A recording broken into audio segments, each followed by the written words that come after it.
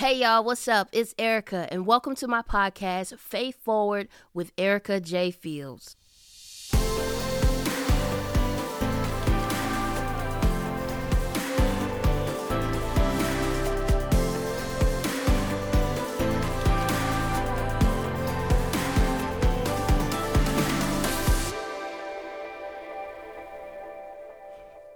Hey, what's up, fam? We are on week 4, of the podcast. And I'm so excited.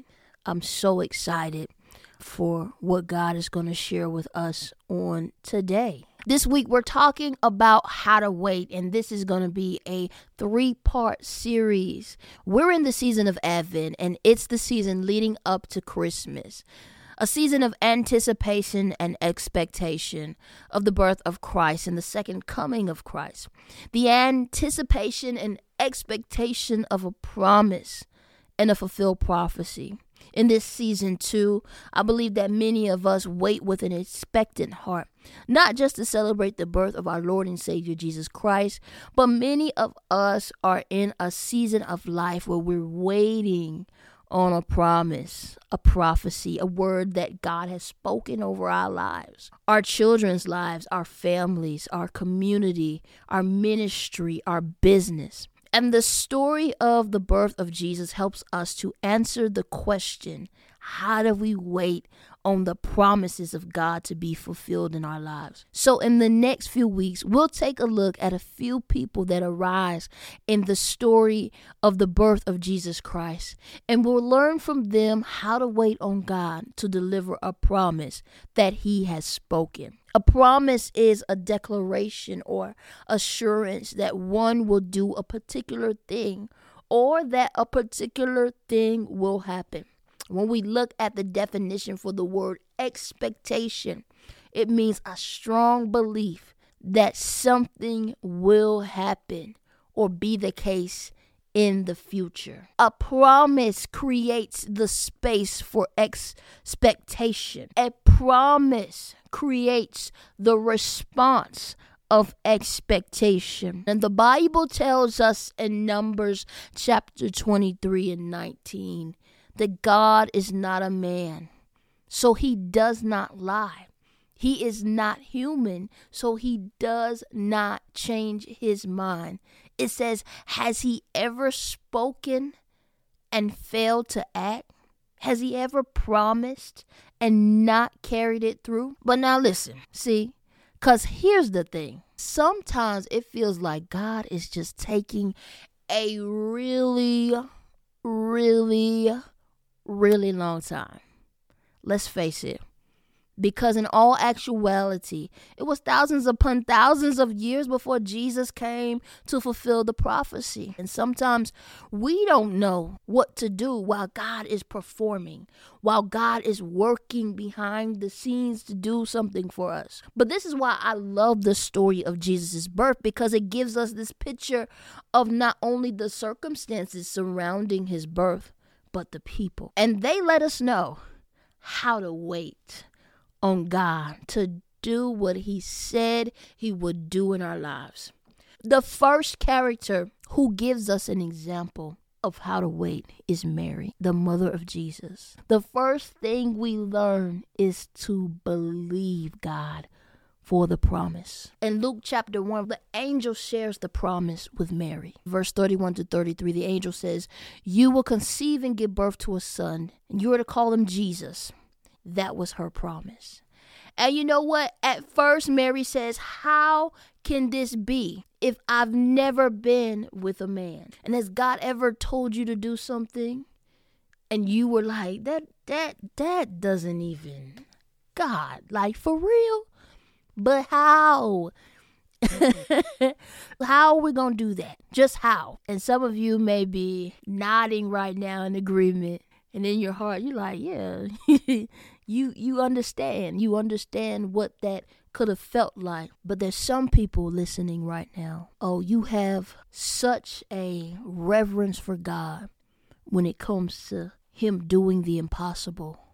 Because for some of you, you've experienced the car accident that should have claimed your life, but you're still here. For some of you, you got the bad prognosis from the doctor, but yet you're still walking and breathing. For some of you, you went bankrupt and had nothing, and yet money is a non-issue for you today. So Mary tells the angel of the Lord, Gabriel, all right, Gabriel, how is this going to happen? I've never been with a man. How am I going to conceive a child? How am I getting pregnant if I've never been with a man? And the angel of the Lord, Gabriel, tells her, okay, Mary, here's how it's going to happen, Mary. The Holy Spirit is going to come upon you and you will be filled with purpose. And I just want to encourage somebody today that the Holy Spirit is filling you with purpose. He's filling you with promise. He's filling you with a gift that will impact your family, that will impact your community, that will impact your world. And it doesn't matter what it looks like right now in your life. Just as the angel of the Lord declared to Mary in verse 37 of Luke chapter 1, for with God nothing shall be impossible. The New Living Translation says it like this: for the word of God will never fail. It's truly a blessing to be able to have people in your life that are traveling the road that you're trying to travel down. They're at the level that you're trying to get at, and they can share with you the journey, and they can pour into you and encourage you so that you can keep moving forward. So I was talking to one of my mentors this past weekend and missed a call and called her back, and she just had all this great news about, just things that would just come into pass concerning the thing, that she's pursuing right now. And her testimony was this. She was like, Erica, I'm telling you. She just kept saying, I'm telling you, surely it will happen.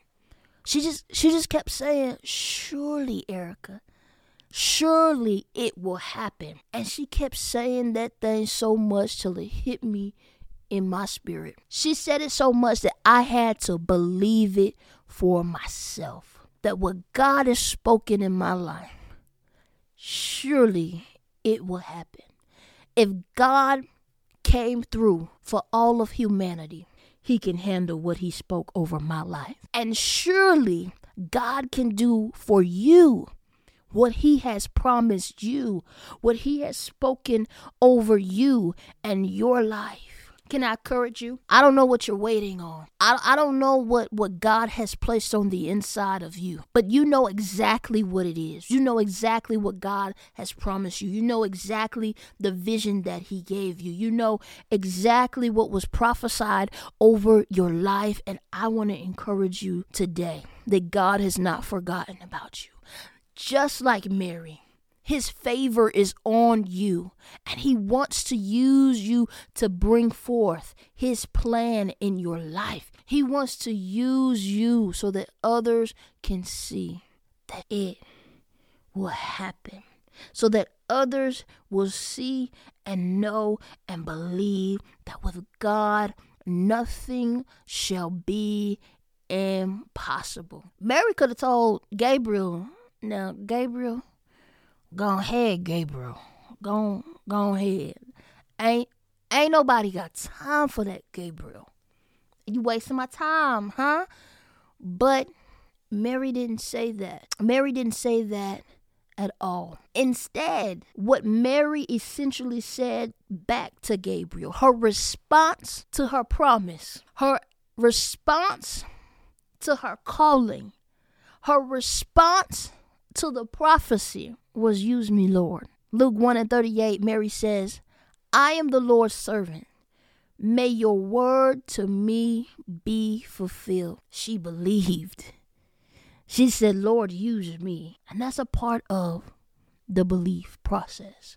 That not only we believe that it can happen, but we decide, Lord, you can use me for your will. You can use me for your work. You can use me for your plans. That we're a willing participant in the plan and the purpose of God. And so Mary believed, and she became a willing participant in the process. And here's the next thing she did. Let's go back to what I was saying about mentors, y'all. She wanted to go stay with her cousin Elizabeth. Elizabeth says to Mary, "Blessed is she that believe that the Lord will fulfill his promise." There's some blessings that come with just believing. Elizabeth was also carrying a promise by the name of John the Baptist. Born to an older woman known to be barren, this miracle child would later go before Christ and prepare people to receive Jesus as the Messiah. And when Elizabeth encountered Mary, her baby leaped.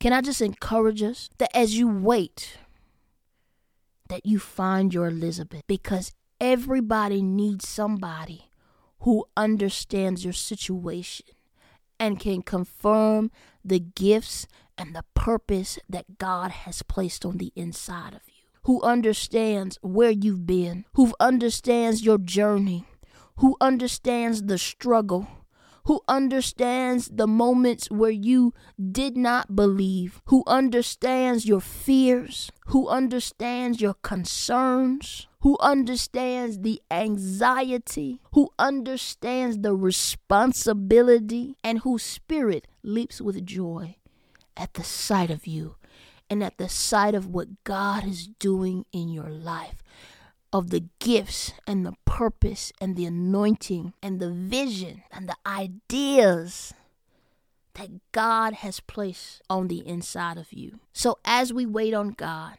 we believe, we participate, we find our Elizabeth, we find someone who understands our situation, and we give thanks. Mary sings a song of the Lord. She sings, "My soul glorifies the Lord, and my spirit rejoices in God my Savior. For he has been mindful of the humble state of his servant. From now on, all generations will call me blessed. For the mighty one has done great things for me. Holy is his name." She's giving thanks for what God is going to do in her life. She's giving thanks for God just choosing her. And I want to encourage us today that God can use anybody for his glory. Doesn't matter who you are. Doesn't matter where you come from. Doesn't matter whether you have education or no education. Doesn't matter whether you have experience or no experience. God can use anyone. And when you say yes to God, when you participate in the process, when you become a willing servant, and when you give thanks, not for what you see him doing right now, but for what he said he's gonna do, God will fulfill the promise. And generations will call you blessed.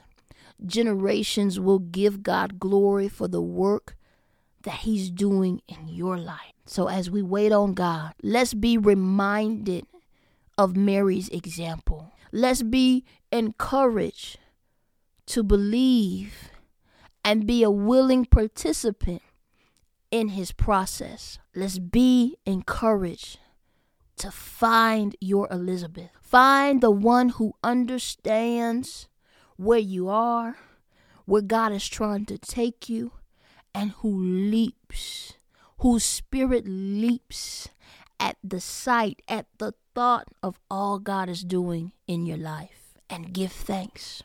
Give thanks for what God's gonna do and the impact that it will have for generations to come. Listen, if this bless you, share it with someone who you think needs it. Let's push forward as we wait on God to fulfill all of his promises in our lives. Faith forward. Let's go.